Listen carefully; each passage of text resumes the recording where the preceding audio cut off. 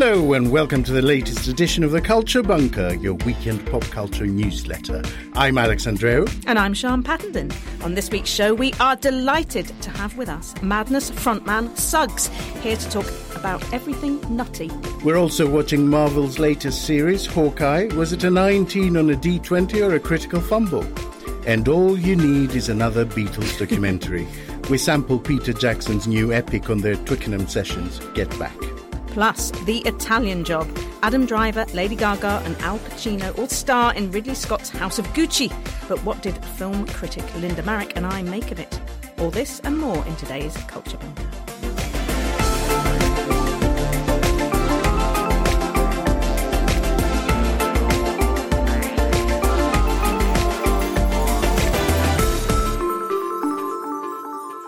Welcome once more to the Culture Bunker.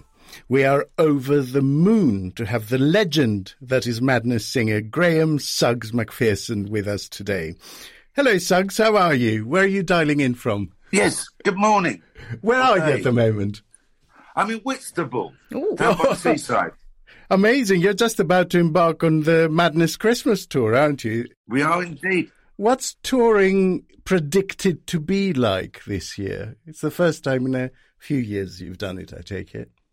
Yeah, it certainly is, yes. I mean, this is the fourth time I think this tour was postponed. So I sort of gave up being optimistic around 2020 and a half. But we're finally here. The moment has arrived. We did one festival in Portsmouth a couple of weeks ago, and it was like a packet of firecrackers. Yeah, it was amazing. I think the atmosphere is going to be quite hot and sweaty, I should imagine. How was your annual Minehead House of Fun weekend? What does that entail? A pound or two of flesh and half of my brain cells. Yeah, for those who don't know, we take over the Butlins in Minehead for a weekend every year. We call it House of Fun, and it is a house of fun. Yeah, it was fantastic. The atmosphere was amazing. Unfortunately, I normally go out and see, because we curate the whole weekend, so there's lots of our friends and acts and DJs, but we weren't allowed to mingle due to insurance, COVID, cobbler's business, whatever it is you call it nowadays. But it was great, yeah, thanks. Wonderful. I once saw Status Quo playing that Butlins in Minehead. Please don't tell me it was like that.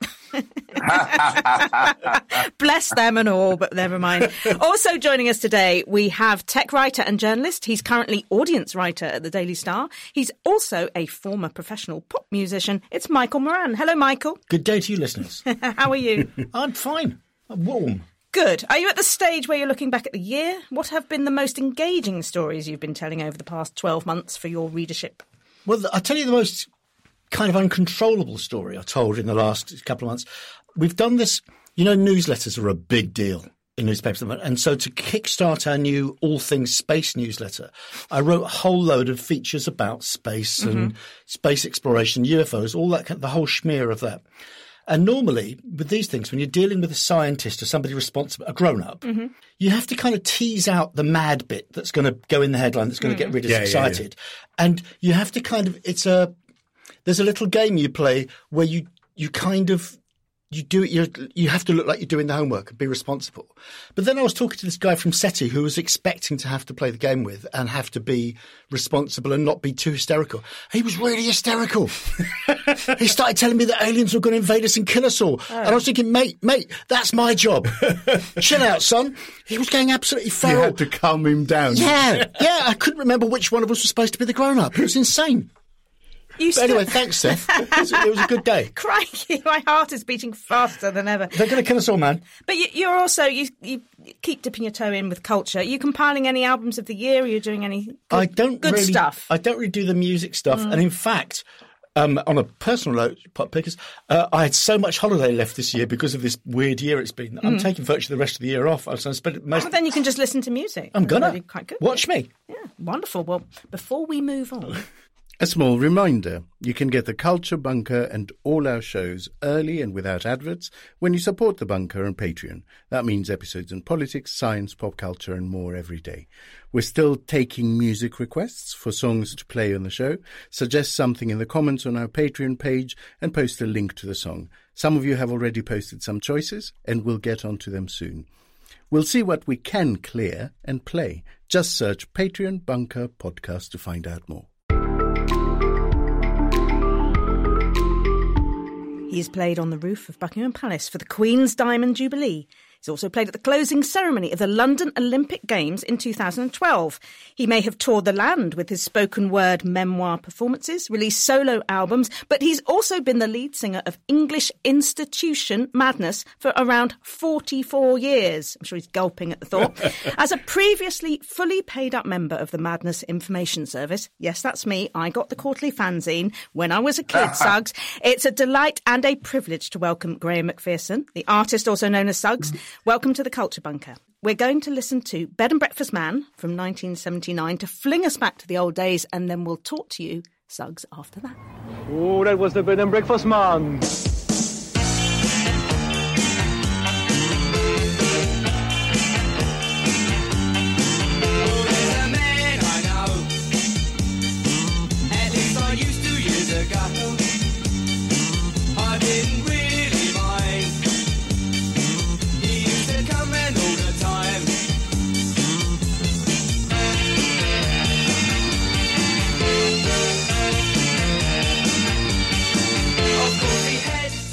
Bed and Breakfast Man there, from the first album. SUGGS, where did you find your lyrical inspiration in the early days for tracks such as that? Mostly I was inspired by Ray Davies, you know. I mean, I didn't have the greatest singing voice, and it just occurred to me also that I like the idea of singing in my own vernacular. And Ian Jury, obviously, is the very obvious one, yeah. But these were people who weren't singing in cod American accents. Not that I'm completely averse to cod American accents, but it didn't really suit the limited vocal range that I had. And lyrically, yeah, the same, really. I like the way that Ray Davies and indeed Ian Jury wrote about the smaller, inconsequential things of everyday life and made them, you know, almost cinematic. And so those two, I suppose, were the biggest, yeah. Yeah, and also they're London boys, aren't they, to coin a phrase? Well, this is it, yeah. Yes. This is it. Yes. And a bit of Robert Wyatt, actually, as well. Oh, great. You know, I could find easy to forget, but, you know, he was definitely in that firmament of people singing in their own vernacular and about ordinary life. Mm-hmm. It also, Bed and Breakfast Man in particular, reminds me of The Ginger Man by J.P. John Levy. Was there a point where you ever, with these influences, that it wasn't just music, but you were taking from other things as well, such as books, comics or TV? Yeah, that's very interesting. Yeah, I mean, for sure, we all read. I mean, I was pretty useless at school, but my mum was a voracious reader, so that really saved me. And that, you know, obviously gave me the tools to be able to write songs. But Graham Greene was a big favourite of mine. Yeah, for sure, yeah. So you can hear things like, you know, characters from Brighton Rock, for sure, in things like The Bed and Breakfast Man. The other things were Samuel Beckett, ironically, we really got into. Amazing. Because, yeah, the play, what's the one? It's Max Wall, and he's just sitting there with a tape recorder going... Oh, Craps Last Tape. Craps Last Tape, amazing, yes, it's a wonderful play. And there's something in that, you know, and the surreality of that. And also Tommy Cooper was a big favourite. So, and it was interesting to discover that Samuel Beckett was a big fan of Tommy Cooper, and that surreality, which I think certainly informed some of the stuff that we did, and certainly the videos that we made were very much informed by that surreal comedy, black comedy. You also had early success. I mean, you were barely out of school, really. And we talked about the Before We Was We book, which is fantastic, on the show last year or the year before. And it is all about Lee going into breaking into Lindsay DePaul's house and things like that. What was it like? So eating cornflakes. I mean, almost seemed like to us it's an overnight success for you. And you, as I say, you're barely out of your baggy trousers. What was it like being so young and being so famous, SUGGS? It was odd, you know, it was very odd. It was quite quick. I mean, we had paid some of what they call the dues, you know, playing pubs and stuff. But we only just recorded a few demos when we bumped into the specials. And Jerry Dammers, of course, who's starting Two Tone Records, heard the Prince and said, you know, do you want to put that out? And it really was a shock. A, to make a record, and B, it started to become successful, and then we were on top of the pops, and it sort of didn't stop from there on. Yeah. But it was kind of bizarre, to have come from, you know, really the backwaters of nowhere to this huge trajectory in such quick fashion. And I remember, after about 3 or so years, we were starting to get a bit weary, you know. It was also, we'd made a rod for our own back by being this really sort of jocular, you know, outwardly energetic band. And everywhere we went, they were expecting us to dress up and be stupid, which we like doing, but when it becomes a sort of full-time job, it loses its novelty. Yeah. So, and in the end, Mike, our keyboard player, I think around 1984 or 5, decided he'd had enough and went off to live in Holland. And it was kind of a relief for all of us, really. We'd all had young children, and I think we all needed a break. I mean, nowadays, you know, people talk about that. You can take a break nowadays.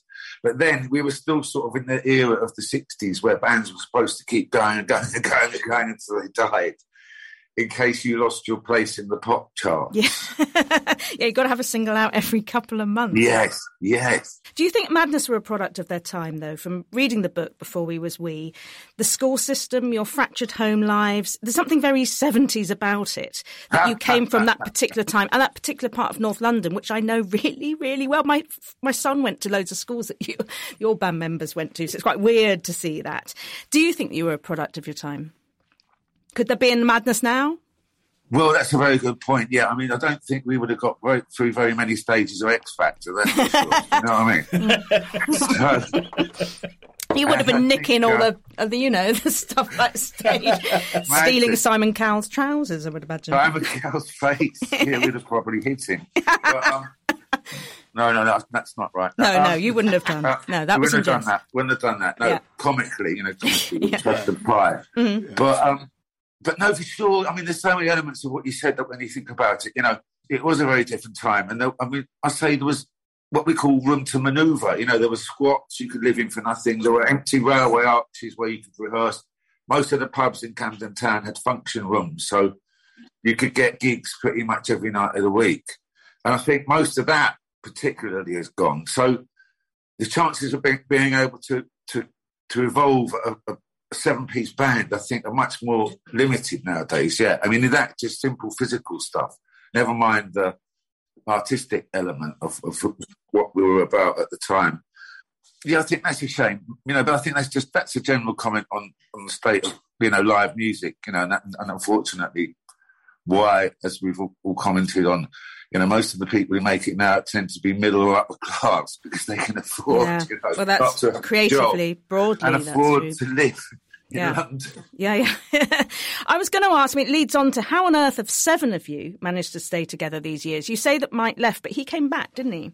I mean, you and U2, who are the others who actually have the original band members? There's not many. John Bon Jovi's band, maybe.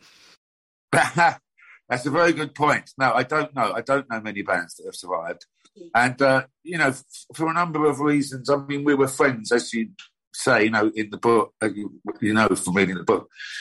So I think that helped a lot, you know, because when we did have the odd falling out or when Mike left, we were still in touch. It wasn't like you sort of fell apart and sort of hated each other. We didn't at all. And that tolerance, I think, has got us through a lot of difficult times. And also not going to court, I think, helps. You know, not taking it to court. It's a really good idea not to do that. That seems to be de rigueur for most of these bands. Yeah, that's right. Yeah, but it's rare. You're rare beasts. The political climate has obviously had myriad twists and turns over your 40-plus year career. Almost 360, some would argue. Everything is worse now, some would argue. But how does it feel having been a cultural signpost and a comfort blanket for many people along the way, given that your political allegiances were fairly obvious from the start? Yeah, I mean, you know, primarily left, you know. Yes. But, you know, that's something that came, I mean, you know, we were really young, as you say, and pretty naive.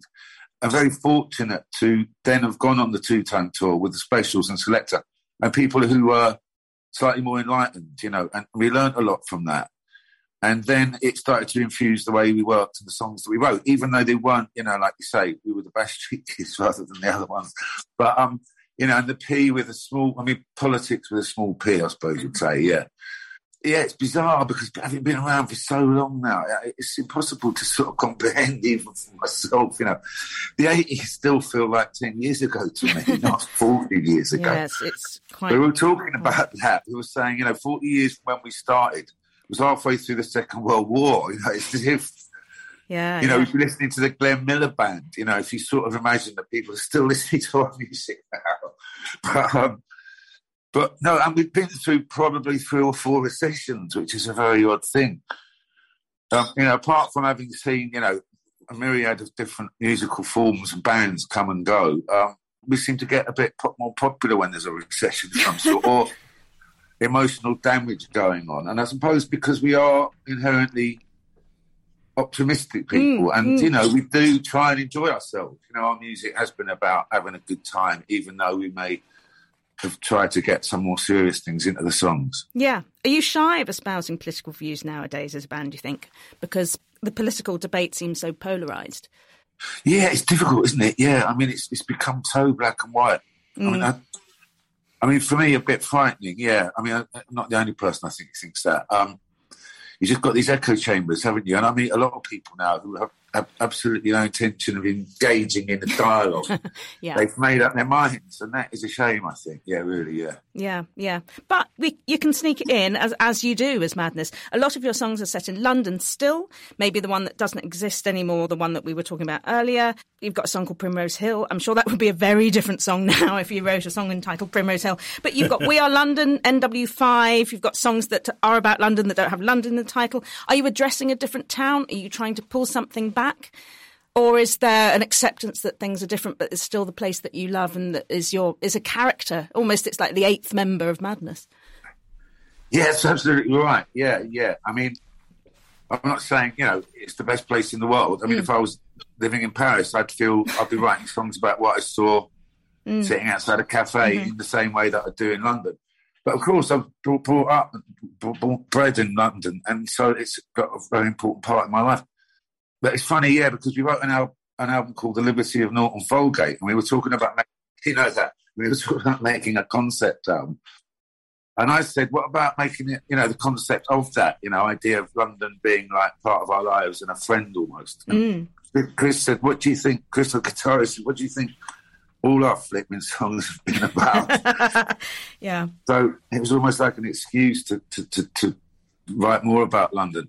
But, yeah, I mean, of course, you know, there's things that have changed and there's things I don't like. And I mean, primarily that property's become such a sort of commodity and rather than just somewhere to live. I think that's a real shame. I think that's really damaged the sort of soul of London, yeah. But still I love it and I couldn't be anywhere else. I mean, I've been in Whitstable for the last year or so just because of the pandemic. And I'm really looking forward to going back to London just because of the people, the energy and all that other stuff that you only get there, yeah. Yeah, well, there's a few of us still fighting to keep it less developer-like. Can you quickly tell us about your own memoir performances, your solo work in a way? You've got a Life in the Realm of Madness tour next year. This is your spoken word. If people aren't familiar with it, what's it about? Well, I've done 2 now. This is the second one, actually. Oh, the second, not the third. Yeah. Yeah. No, well, in fact, yeah. Anyway, it's the second one. It got curtailed. So I've had 3 goes, but in fact, I'm having another go at the second one without getting too confusing. But it's basically autobiographical, yeah. The first one was called My Life Story, very imaginatively. So anyway, that was the path we were going down. And then the second one continues, yeah. So the first one was kind of about how I got to being famous and the paths that I crossed and the crossroads that I fortunately went the right way down. And then the second one is about getting famous and the sort of ridiculousness of being famous and all that comes with it. So, yeah, I've got a keyboard player. We play a few songs and I just tell stupid stories and some funny and some sad. Yeah, but I've heard they're pretty good and not just stupid. There's a lot about your mum. There's a lot about who, weirdly, my mum used to know, but that's another story. And a lot about your upbringing. And actually, it's some of it's the vulnerable SUGGS, isn't it? Some of it's the you coming out of the nutty boy image, and you are telling all. Yeah, that's right. Well, fortunately, I wrote it with a very good friend of mine, who's a journalist, and he was just saying, I just think you could do something more interesting than stand up or just, funny anecdotes. And so we worked very hard at a sort of narrative arc, for, want of a less pretentious word. But it does suit it, really. And he helped me a great deal, because it was things like my dad I'd never really addressed. He was a heroin addict and died died when I was very young. Then I later discovered actually died a bit later than I originally thought. And you never met him. And that was the poignant thing, is then I probably would have, a couple of years, and I would have been famous, and then possibly he would have got in touch with me. I don't know, but things like that. And so, it starts a bit ridiculously with my cat dying on my 50th birthday, which was just the most sort of earth-shattering thing. It was my favourite cat. And apart from the trauma of having had my 50th birthday, it would just seem very unfair. But the cat then is the catalyst, without wanting to make too many puns, for telling the story, and the hurtful things as well as the funny things in one's life. Mm-hmm. Mm-hmm. And you can still get tickets. It's on from February, isn't it? Just so we put that in. We're going to play the Bullingdon Boys. Now, this was a surprise single, am I right, in 2019? Yes. Tell us about this. Who might it be about then? Difficult one. Jacob Rees-Mogg? Exactly. Yeah. I mean, who is it? Who could it not be about? It would be easier. Yeah. Well, it's Boris, I presume, is the main character in this one. Before he made a twat of himself over COVID even more. Why did you release this? Well, in fact, our keyboard player Mike Barton wrote this song, and it just made us all laugh. Yeah, I mean, it's got a serious undercurrent, obviously, which is the fact that the sort of ratio of people that come from Eton who end up in power one way or another is obviously completely outrageous. And then we just thought we'd make a bit of fun out of Boris while we were at it. Yeah, and I think it's a rather jolly way of sort of letting off a bit of steam, as we say. SUGGS is going to reappear with his favourite record of all time and his current favourite record. But first we will play the Bullingdon Boys from 2019. We are the Bully Boys. Move late at night, don't make much noise. Up the stairs from the den, followed by our Batmen. These are the chosen few, and these are coming through. We know it's just what to do.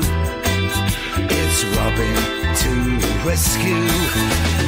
Eton boys are Get Back is an epic 3-part, 8-hour documentary by Peter Jackson of those notorious Beatles rehearsal and recording sessions at Twickenham Studios that led to the controversial Let It Be film by Michael Lindsay Hogg. Have a listen to the trailer. We're talking about 14 songs we hope to get. I've got a feeling. How many have we already recorded good enough? None. Oh, yeah. None of us has had the idea of what the show's going to be. I've got a feeling. I would dig to play on stage, Nobody else wants to do a show. I think we've got a bit shy. Oh, no. What could it be, Paul? Something in the way she moves. What attracted me at all? Just say whatever comes into your head each time. Attracts me like a cauliflower until you get the word, There is a show to be had, once we get over the nervousness. Take 10. I think we should forget the whole idea of this show. The meeting was fine, but then it all sort of fell apart in the end. So what's our next move? Get this split George's instrument. But it's going to be such a comical thing, like in 50 years' time. They broke up because Yoko sat on an M. Sean, this is essentially a behind-the-scenes documentary about a behind-the-scenes documentary. Is it only directed at Beatles mega fans, or is there wider interest? It's a good question, and you have addressed, obviously, the question of meta as well. Yes, it's very meta. How much do we need to know about how much we need to know about how much we used to know? I wonder if in 30 years there will be a documentary about Peter Jackson making this. About us watching Peter Jackson making it. It's a periscope, isn't it? It's Gogglebox. A telescope of different experiences. I mean, I did write it down. Do you have to know the Beatles and know the Beatles to find the small interactions between four people that you don't necessarily know or never had an interaction with interesting? Do we have to understand who they are, where they came from, or can you come to it fairly cold? And I think you do have to be a fan. I think you do, for at least the first episode, which we watched, is almost 3 hours long. Yeah. And while it is incredibly detailed about the creative process, which I will never find not interesting, it also is about the asides. It's about we're watching people who on the outside world, not in a rehearsal studio, are so immensely famous that they wouldn't be able to walk a centimetre down the street. This is watching them relaxed. So you do have to have that understanding. I have to be frank and say I think it was too long. It's interesting, and it's interesting they couldn't come up with any songs in the first few days. At least I watched. They are really struggling. They're also well aware of the cameras. They're wearing brightly coloured jumpers and a different one every day. But it is excruciatingly in detail, and that's where I wonder if people will just drop off and maybe, just lose interest. It's interesting. I'm not a Beatles fan, and I enjoyed it. So, and if you had asked me beforehand, I would have definitely said not for me. Yeah.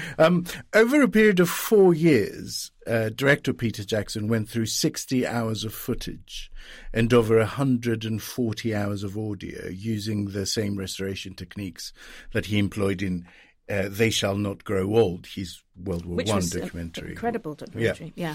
How does it look and feel, the thing? Do you think it has made a difference to how fresh and sharp the images actually look? I don't know that it benefits from that. I don't know that the cleaning up of it does benefit. The colours being brighter, the skin looks smoother of everybody who's in there.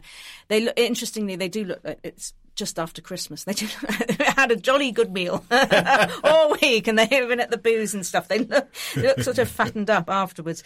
Paul McCartney looks hot. Like, for the first time in history, I found Paul McCartney hot.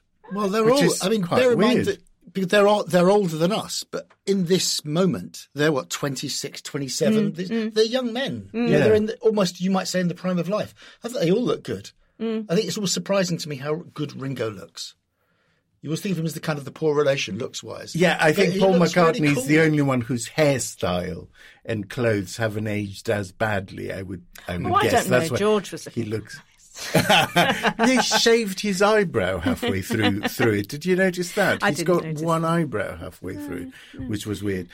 Michael, it is pretty fundamentally different in its narrative from the original Let It Be documentary, which they didn't like at the time. Yeah. Does it prove the power of editing in that it tells a completely different story for the same material? I didn't get the sense it had been edited at all. I thought it was never going to end. They had whatever it is, 80 hours of footage, and I was thinking, yeah, they've cut it down to a tight 79.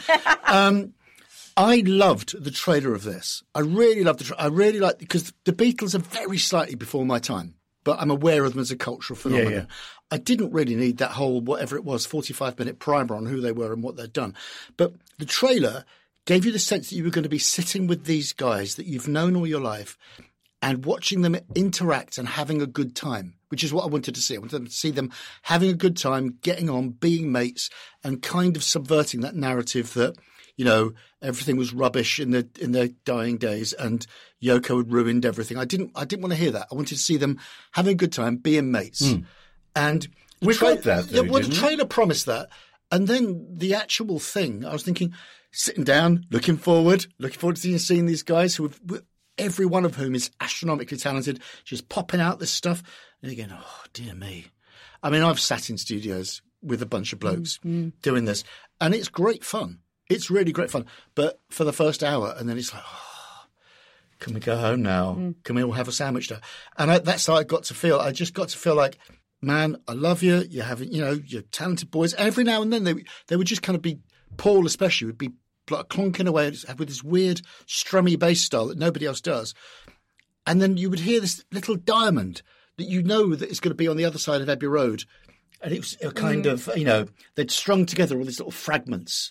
Well, that's what you see. That's what I loved about it. There's a moment where basically he's fiddling with his guitar and vocalizing sort of in falsetto, and Jackson just lets that run and run for quite a long time, and from that emerges Get Back in pretty much its final form as he's doing it. And I just had a sense that it's like watching, I don't know, Rembrandt doodle, that you're seeing really quite an ingenious musician in that process of just fiddling with something and see what they get out of it. Don't get me wrong. I think he's a spectacular talent. In particular, I think they're all brilliantly talented. I didn't need to see quite so much of the process. It's in some of the process is interesting and some of the interaction is interesting. I don't think it quite warrants that. So, sure, you were going to get Beatles completists, people who pour through take after take after take of Love Me Do, an anthology. They're going to love this, and good for them. But it ain't for me. I would have really liked to have seen this boiled down to about 90 type minutes, and I think it would have been very interesting. There is a natural narrative arc of coming from, and I think, people like Yoko gets the blame for being this. To me, the villain of this is Michael Lindsay Hogg. And his fanciful, let's go to, where did you want to go? Tunisia? Yeah. And they had no space to just be themselves. They needed to just fart around. But there are interesting moments, and they do discuss this. So they talk about Mr. Epstein, they call him, and it's been a year since he died. I just thought he was present. That was fantastic, though, because they're saying we're lost without him. Yeah. He was our daddy. This is what they're calling him. And they also then talk about the Beatles, quote, divorce. Yeah. Who's going to get the children, says John Lennon. They are talking about the fact that they are disintegrating in front of their eyes and they're not really talking. They're only talking when they're in this environment. And there are points like that that are absolutely mesmerising when you see real people discuss what is going to be the demise of the Beatles. Yeah, when Paul McCartney says, I'm really scared about being the boss. Which was absolutely... But if we're going to do a show in 2 weeks' time, someone kind of needs to grab it from the scruff of the neck. Those are the bits where it really sparkles. And then they talk about what's on last night's TV. It was actually seeing the process of people writing songs. As you say, I've been in studios and watched... It's interesting you should mention Yoko Ono, because one of the strongest reactions I had was when she first appears. And I had this visceral reaction to her. And then analysing that in my head, I realised it's based on nothing. Yeah, it's based on just this notion, this misogynist notion, really. And a racist notion, inherited because she was before my time, that she's the cow that broke up the Beatles. Yeah, yeah. And, and I see her sitting there quite quietly and quite lovingly. And I see the Beatles really... acting like quite a dysfunctional family. And I thought, if I was in love with one of those four people, wouldn't I be telling them maybe the best thing to do would be to just... But they've decided that themselves. Yeah. I mean, you could say that the Hare Krishna split up. I'll start again. Corner, yeah. You could say I love the Hare Krishnas. That George has bought. On the first day, there was one Hare Krishna sitting in the corner doing nothing. But by day 3, there's 2. I'm hoping that by hour 8, there's going to be 20 Hare Krishna in the corner. It was like that scene from The Buzz, isn't it? Where she lights a cigarette and you see one crow behind her, and then by the time the shot opens up, a wonderful analogy. The entire jungle gym is full of them. But also, you see Yoko and Linda at one point just having a lovely chat, which is not a thing that you necessarily. I mean, I've never thought about it before, but it's not part of the myth at all. That they seem to be getting along fine, and everybody's getting along fine, and it's cool. And I just, like I say, there's a lot of good stuff in there. But if you're panning for gold, you don't necessarily keep all the dirt. Yeah, I have to say I'm not a Beatles fan by any stretch, and I don't particularly enjoy music documentaries. And I really liked this. I mean, I liked. There were lovely moments of them just jamming other tunes from Dylan to Elvis and folk and blues. I found the sheer material pouring out of them and the stuff they rejected really interesting. The process of writing lyrics, if you can call it that, where they just put anything that rhymes in and like tried for yesterday size. Used to be called scrambled eggs. They used to just make up nonsense. But also it's not necessarily a revelation because I think a lot of people know this, but Ringo is such a good drummer. You can be the best band in the world. If you've got a bad drummer, you're screwed. Yeah. And the opposite is true. If you've got a great drummer, you can get away with murder. That often you hear them, like George or Paul will be kind of just doodling around on something.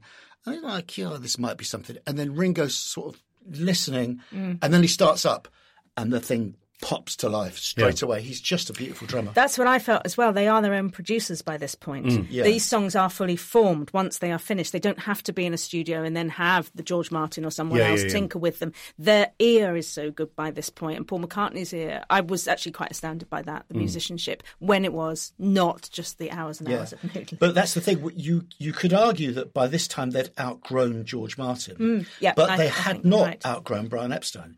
That you said earlier about they referred to him as this kind of father figure, and he created the scaffolding around them, which enabled them to remain quite childlike and therefore creative and playful. You know, through the Revolver, Sgt. Pepper years. All of a sudden, pop, you've got to be grown-ups. Paul's having a go at stepping up, but it's leads to resentment. It doesn't really work. The only other moment I need to mention is that with what's going on with channel crossings and immigration at the moment, there was an incredibly poignant moment where they were writing Get Back as a sort of song poking fun at racists, basically, as in get back to your own country. And there was a lot of sort of footage and newspaper clippings of all the Enoch Powell stuff. And that really hit me, how now it is, how relevant it is, how it is exactly the same fucking debate we're having today.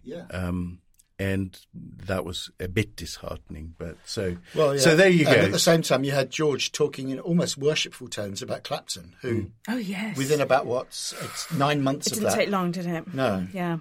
Yeah. Interesting. So 2 thumbs down, I'm guessing. No. It's actually a medium thumb now. Okay, all right. Mine is a firm thumbs yours up. Yours is a fan, Macca, thumbs it off. I have to say, even as a non-fan, I'm really looking forward to the next couple of episodes. I'm going to watch it all. I just feel like I shouldn't have to spend quite so long watching it. Get Back is being released by Disney Plus over 3 days, with the last episode dropping on Saturday, the 27th of November.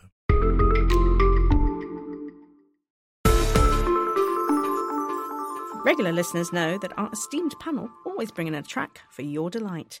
Michael Moran, it's your turn. What have you got for us today from your battered briefcase? Well, it's brand new and it's 50 years old. It's actually a really interesting story. So I'm very fond of a band called The Meters, who are from New Orleans. I keep thinking that everyone's heard of them, but you've heard them because they've been sampled so many times. They're on so many records. But they're actually not as well known as I tend to think they are. But they are the absolute perfect funk quartet. And they're like a little clockwork. Everything locks together.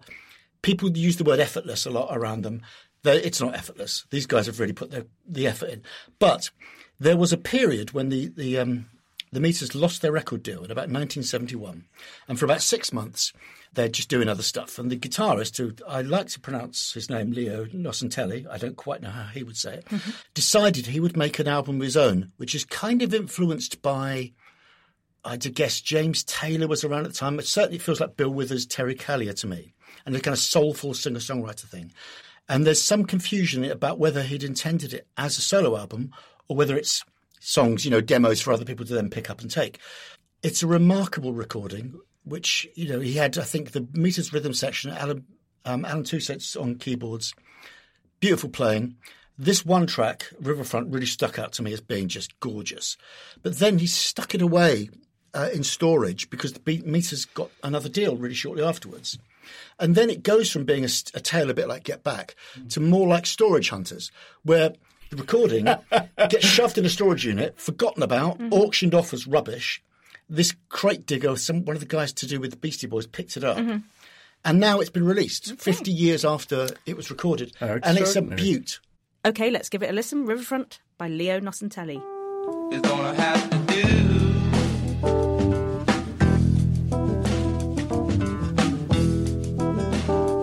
Yeah, now. I eat my lunch at lunchtime. Thinking about where I've been. The whistle blows, there I go. Back to work again.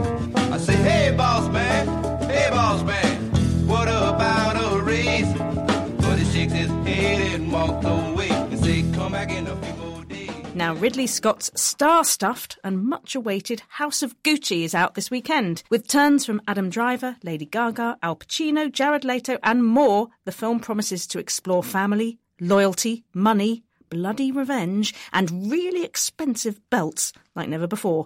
Film boffin Linda, Marek and I have seen it, all 2.5 hours. Here's the trailer to get us in the mood. I've been a Gucci all my life. Your name is in the history books. Paolo, you are Gucci, you need to dress the part. It's chic.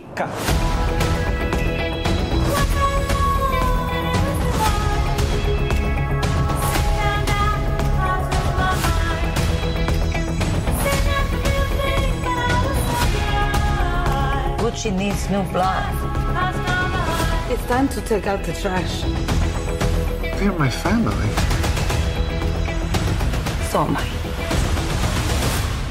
You picked a real firecracker. She's a handful. So set this up for us, Linda. What's the story behind House of Gucci? So it's a story about... I actually was not aware of it at all, to my shame, because it's a very well-known story about the wife of Maurizio Gucci, the heir to the Gucci fortune and the fashion house, who in, I think, the early 2000s hired a hitman to kill her husband. This tells a story from the beginning of their relationship till the end of their relationship, which culminated in the disaster. I don't think I'm giving anything away. I don't think it's a very well-known story, which to my shame, I didn't know.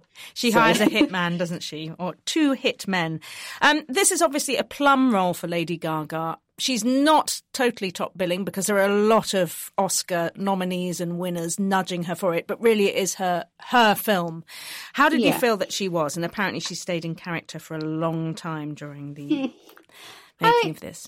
My problem with this film, I'm going to start by saying Lady Gaga, I think, was fine, but I felt like none of the actors knew what kind of film they were in. I think tonally, it's a mishmash of things, and I think Lady Gaga thought she was in this kind of campy, over-the-top, sort of stylized family drama. The rest of the cast thought they were in a comedy. So, and Adam Driver was the only person playing it for serious. I mean, I can't fault her. It's not really her fault. It's the script is not great, and I think there was a lack of direction. So I can't completely. And I really love Lady Gaga. I love her music. I've always been a fan of her. So I'm not going to be too harsh, but I didn't find her performance convincing, in my opinion. How did you feel? You say Adam Driver may be the one who's sort of got the tone right. He's wonderfully understated and he looks the part. He looks awkward and yet rich and yet troubled and yet, he's intelligent and yet he doesn't seem to know quite how to handle things. He is guided by other people. Would it have been simpler if they'd all acted like him, how to say it? I think so. But that's what you said. He looks regal. I think that's what I love about. He's a serious man. He's a serious person who can sometimes play the silly part. I mean, we've seen him in Girls where he's completely mental in that. But what I liked about him in this is the ease at which he sort of embodied that character. I found that flabbergasting. I honestly, that just tells me that he's one of the greatest actors at the moment in Hollywood. I believed he was Maurizio Gucci. I believed he was that person, and the script is obviously very sympathetic towards him.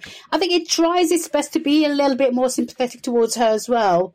By the end, we all know who the hero of the piece is. Yes, we do. Maurizio, really. And as we say, the film promises a lot. It promises glamour because we have Gucci. It also promises this idea, and very much a Hollywood idea, of what Italian living is.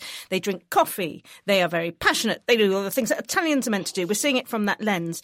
Is the film dealing with these big issues? As we're saying, there's revenge, there's murder, there's passion. Is it dealing with that? Or is this what I felt, and what I'm really getting to, is the film, just the story is not big enough. The story is very simple, is a scorned woman gets her revenge. Is there enough to it in that way? I think the story is big enough. I do. However, what I think is that the script wasn't up to the sort of the story. Do you know what I mean? It's not as big as the story. It needed something a little bit stronger. And I felt like, I mean, you can make a fantastic story out of this if you really, had a really good script. And I just felt like there wasn't. It felt at times like it was like a telenovela, like people sort of slamming doors, and I didn't believe anybody's motivations. And I'm sorry to say. Is this something that showrunner Ryan Murphy, who is enormously successful about making real stories into its series, the assassination of Gianni Versace obviously comes to mind, which was beautifully crafted in terms of plot. Is this something that could have been done better by Ryan Murphy or in a different format, do you think? I wouldn't usually agree because I'm not a big fan of Ryan Murphy, as many will know. But in this case, I think I agree with this.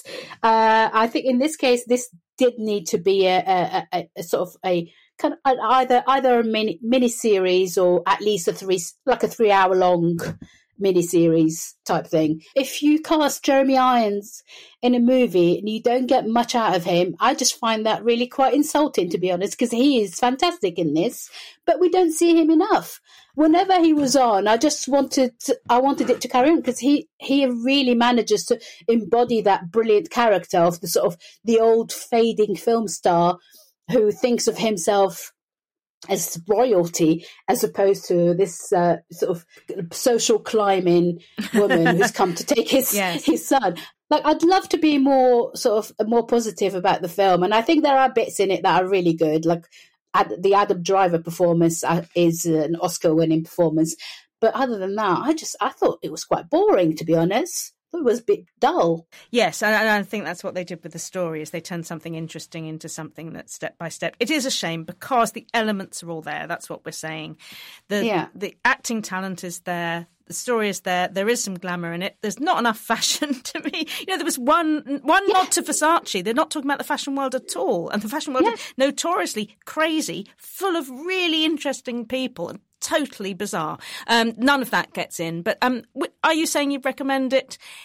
Oh, definitely. I think go and see it. Definitely. I mean, I like when I sort of shared my print review on social media, even though I wasn't very sort of positive about it, I had loads of people replying saying, "Oh, thanks, your review really made me want to see it." And I think even a negative review can sometimes do that. So people should not be scared of negative review. I think this is a film that's going to do really well. And Lady Gaga has like a huge following. Adam Driver's got a massive following, as does Jared Leto. And I think it's going to do well. Definitely go and see it. There's a lot to get from it. Whether it is one of the best films of the year, absolutely not.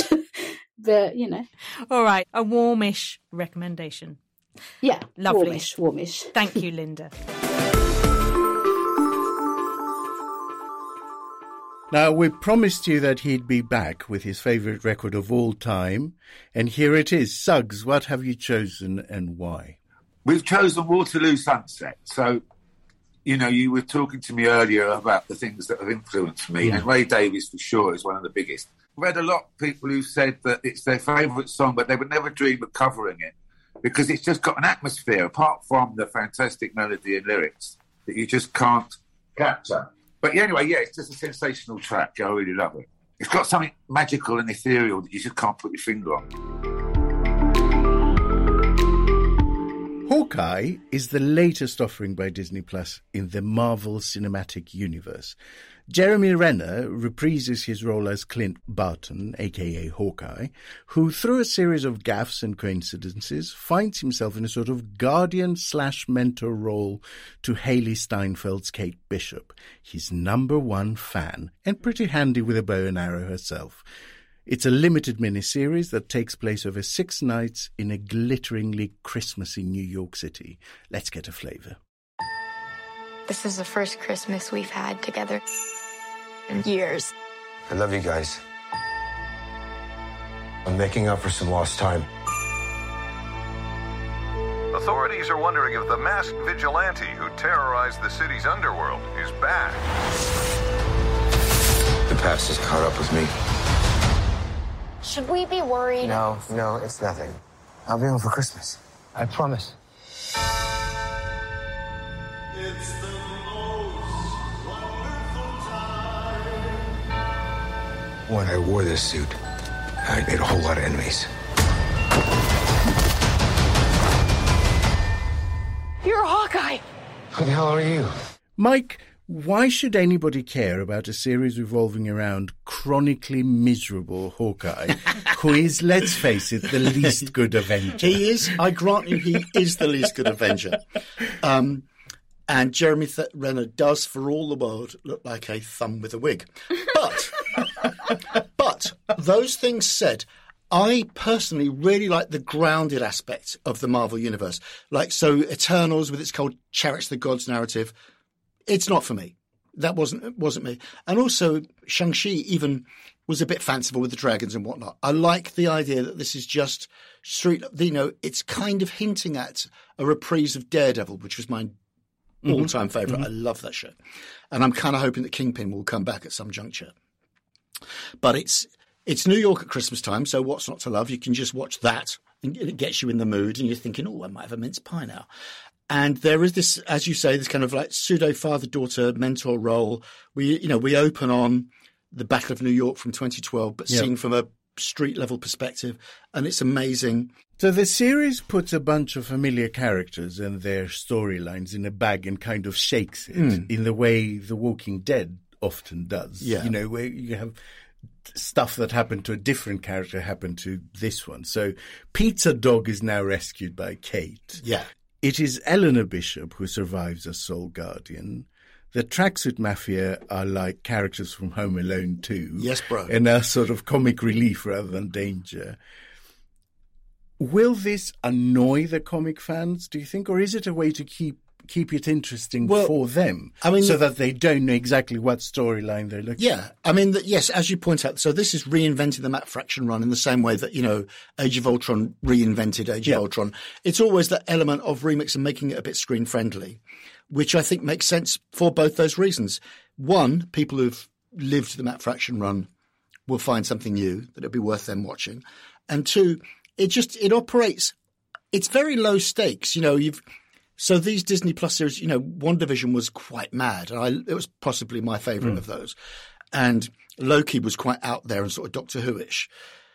Falcon Winter Soldier was quite grounded, but you had the opportunity for superheroics because one of the guys could fly. Every now and then when things got dull, he would jump out of an aeroplane. This has none of that. This just has Christmas.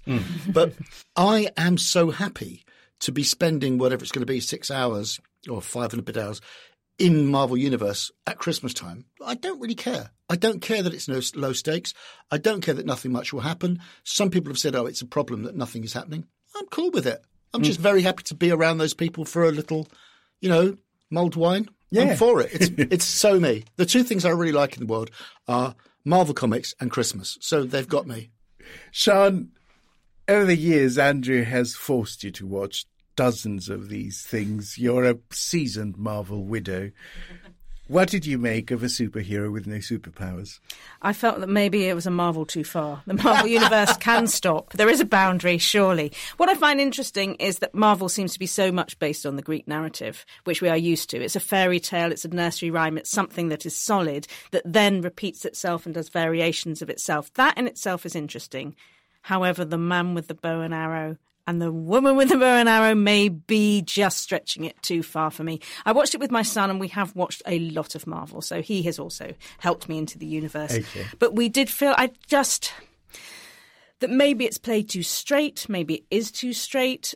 There's something that is lacking the fun of it. And I know they've twisted things around, and some of the tropes are different, and some of the characters are now doing this, and there are new characters.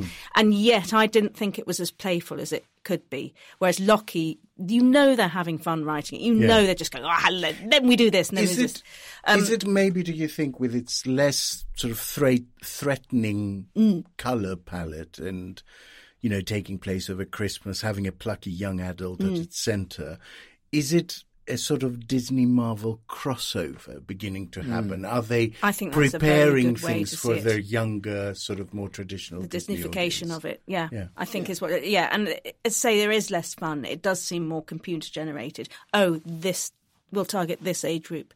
We've marketed to this age group. It does feel like that, and that takes the sort of joy out of it. Michael, the first episode featured Rogers the Musical. Now that was a good The big number and displays, I could do this all day. And the showrunners actually brought in the creative team behind the musical Hairspray to write it. Now, did it tickle you? Oh, man, I was actually watching this thinking, what I really want is a secret 7th episode that's just Rogers the Musical. I agree, this is the strongest bit. Because it's like the MCU's Hamilton, isn't it? It kind of retells history. And suddenly Katniss appears in it from the Hunger Games. Yeah, she's in the street, what's going on? But, and then you can see Hawkeye, on the one hand, railing against the fact that Ant-Man shouldn't have been in there. And the other hand, you see his little PTSD kicking in. I also thought it was a pleasing touch of realism that he's got this hearing damage from years of combat, which, I don't know whether it will actually become a plot point, whether they'll forget about it, it becomes inconvenient in future episodes, but it's interesting that it's there. One other thing I liked was that black market auction of Avengers merch, as it were, Avengers things where there is becoming more and more meta. We do know that the Avengers are now a thing. It's not a secretive thing that everybody knows about them and is riffing on them. Between the musical there were some that, ideas, actually, that were extremely good, but I just don't think that they were pulled out enough because we've got the Christmas story and the teen story. Hawkeye suffers from imposter syndrome, basically. What average man wouldn't? Yeah. If they spend a decade sandwiched between Chris Hemsworth Thor and Chris Evans' Captain America. I mean, the musical is a cheeky reference to the fakeness of it all and the hilarious sequence that takes place at a live-action role-players event. Is that, do you think, the series' strength? He's sort of everyman quality. They seem to have taken his grumpiness and turned it into strong, die-hard. Why won't you just let me spend Christmas with my family? Yes, there is definitely that. I'm getting too old for this. Yes. But there was a glimpse of his fatherly nature in Age of Ultron, where he pep talks Scarlet Witch into being an Avenger and coming out of that door and trashing all those robots. Now, this is clearly an extension of that. That's his nature, because if he doesn't have that, he's just a guy with a bow and arrow. I mean, what's the point of a bow and arrow in a world where even the Winter Soldier's got a light machine gun? It's madness. Not the band. It's this character is inherently bonkers.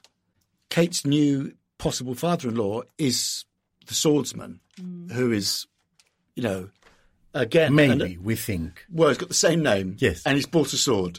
So, but like I said, they've mixed everything else. Yes, that is true. They've mixed everything else up. So I'm not sure. But I'm very interested in him. Yeah, and Tony Dalton is a really great casting choice, as is Vera Farmiga as Eleanor. Yeah, I'm very interested in their story arc.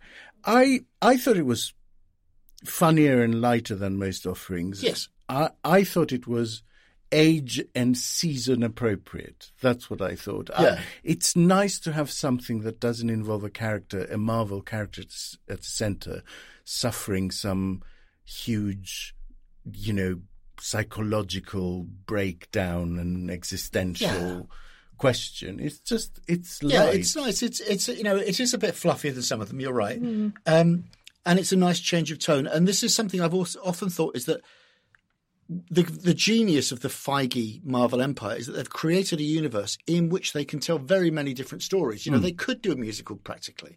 They could do a rom-com in this universe and it would work because the universe is so crafted. We understand its rules. Yeah. The first 2 episodes of Hawkeye are available on Disney Plus now. The series will culminate in a Christmas special finale on the 22nd of December. And I will be reenacting the entirety of Rogers the Musical in my front room the following day. Excellent. We always ask our guests for a music recommendation. And SUGGS, it's your turn. What's your current choice of tune that you've brought in? I've chosen Salt. I came across them completely by accident. I heard them on SUGGS Music and it just hit me straight away.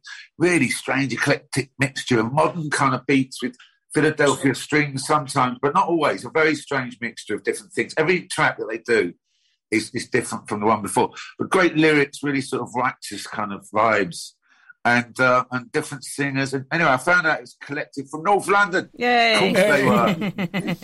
It's a collective of producers who get together to do this project, and I just think it's great. And the track I've chosen is London Gangs, which I think is a great example of what I've just talked about.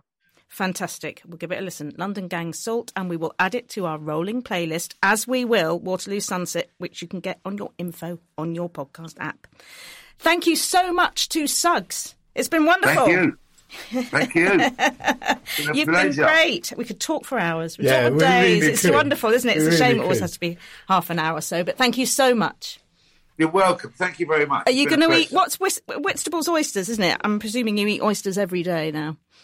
Yeah, no, absolutely oysters. But it's been a disaster because, of course, you've read about the Southern Water having chucked 75,000 million tonnes of turds into the sea. The oysters took a bit of a tumble, but they're back now. They're back, the Whitstable oysters. So that's one of my favourites, yes. Wonderful. Well, enjoy them and have a wonderful weekend. Thank you to SUGGS for your epic musical choice there. And we're at the end of the show. It's closing time chatter. What will we be discussing as we stand on Waterloo Bridge, gaze into the horizon ahead, with a warm glass of white wine from the Royal Festival Hall? Michael, what's your closing time chatter? Well, this week I've been interested in the discussion around running orders, for albums. Yes. I wonder why. I wonder why. Well, because Adele, who's flavour of the moment in the sense that you can't switch on any television programme without her popping up in it. And now it's over to Adele for the weather. We had an almost physical fight last week because I adore Adele. Well, I've got nothing. I adore. But she's been meddling again, isn't she? Meddling with Spotify. But carry on, Michael. Well, the thing is, this is, I think if I can just peer behind the curtain for a minute, I imagine this was all done behind the scenes by lawyers months ago. Of course, yeah. But then the other day she tweeted that I don't really want the shuffle button on my album on Spotify, and then seemingly moments later they went, anything for you, Adele, and off it goes, and now it's greyed out. And my contention is that every album is a concept album, with the possible exception of some greatest hits albums. That there is, when you make a record, you have in your mind as you're making it, you have this sense of how it's going to, the ebb and the flow, how it's going to work. Sequencing. Yeah. And if it's a compilation album, or if it's a playlist that you've made for yourself, fine, it can be on shuffle if that's what you want. I personally, when I build little playlists on my Spotify or iTunes or whatever, I still have this sense of a story being told, we're creating an album. Even though they're by different people. And I'm all, I don't think you should be restrictive and say, oh no, it should be switched off, because that's just silly. If people want to use it, people want to use it. But I think people should avoid using it if they can, because, as I say, every album is a concept album. I agree with you in principle, but as a listener, I have the right to listen to things as I want them. Oh, yeah. What was home taping? Home taping was taping the singles off the radio and choosing the things. It's killing music, Sian. Spotify that killed music. I think we're allowed to listen to whatever the hell we like in whatever order we like. Of course, it's a concept album. Most artists do that, but that's part of their job, and she's already got paid for that. So that's fine. She's not going to notice me then plucking out or not any of the songs. I entirely agree. But what I'm saying is I think it's good that she's brought it into the conversation. I suppose. In the same way, if you listen to that second side of Abbey Road, it's a load of fragments that they'd knocked together in that fractious Let It Be session. And then Paul and George Martin have assembled it into this kind of mad doily of creativity that flows. If those tracks were discrete tracks, would you put it on shuffle? It'd be madness. And not the band again. Again, not the band. Good point. Alex, what's your closing time chatter? I started last week binging on American Horror Story, the series. And I have no idea, as a huge horror fan, why this had escaped my attention. I had this weird notion in the back of my head that it was a little bit teenagey and somehow not horror-y enough and not dark enough. And it couldn't be further from the truth. The first we watched the first season, Murder House, and we're now into Asylum, and they are insane as scripts, and incredibly dark and really scary and very pretty and gory at times, and really beautiful. The imagery is very kind of and my God, the performances! I mean, Jessica Lange is astonishing especially across the two series, where she plays a completely different character. So this sounds a good counterpoint to Hawkeye, where you've gone for something dark, Alex. Yeah. After watching that. Sounds good. I've not seen them. So do you recommend really? them? Oh, my goodness. Well, like I said, I'm only halfway through the second series. Mm-hmm. But what I've seen so far is excellent. So let's Absolutely have a horror excellent. film. But it's because they're discrete. The series are discrete stories. But it's a repertory company that keeps coming back in different roles. So interesting. It's just such a good group of actors as well. Thumbs up. What's yours? Talking Pictures are now launching a streaming service next week. Hello! Okay. This is Hello Christmas. This is what I have been waiting for. Maybe it's long overdue. Maybe it was exciting tuning in at 1 o'clock to watch whatever swinging 60s film that I'd missed. But it's really, I think this is fantastic news. And I'll probably just have a Talking Pictures Christmas of on-demand, wonderful films that they do show. I do love the way that they say, and they have to now preempt beforehand, some of the opinions. Yes. Some of the views in this. Are a bit offensive. Not really considered these days. And smoking. And we know that. We understand that. And we can be horrified by it. But as a time capsule and as the wonderful small family-run business that Talking Pictures is, I think this is wonderful news. Yeah, and I was really cheered by this. It's great. It's such a good channel. Yeah. That would be my only trigger warning on Get Back, actually. You just mentioned it. I haven't smoked a cigarette in 7 years. And boy, it made me want to light up. Oh, boy, did it make me want to light up. And that's the end of the podcast. Thanks so much to the indomitable SUGGS and Linda Marek and Michael Moran. Thank you very much. From Sean and myself and producers Alex Rees and Jelena Sofronievich, thank you for listening. We will see you next week.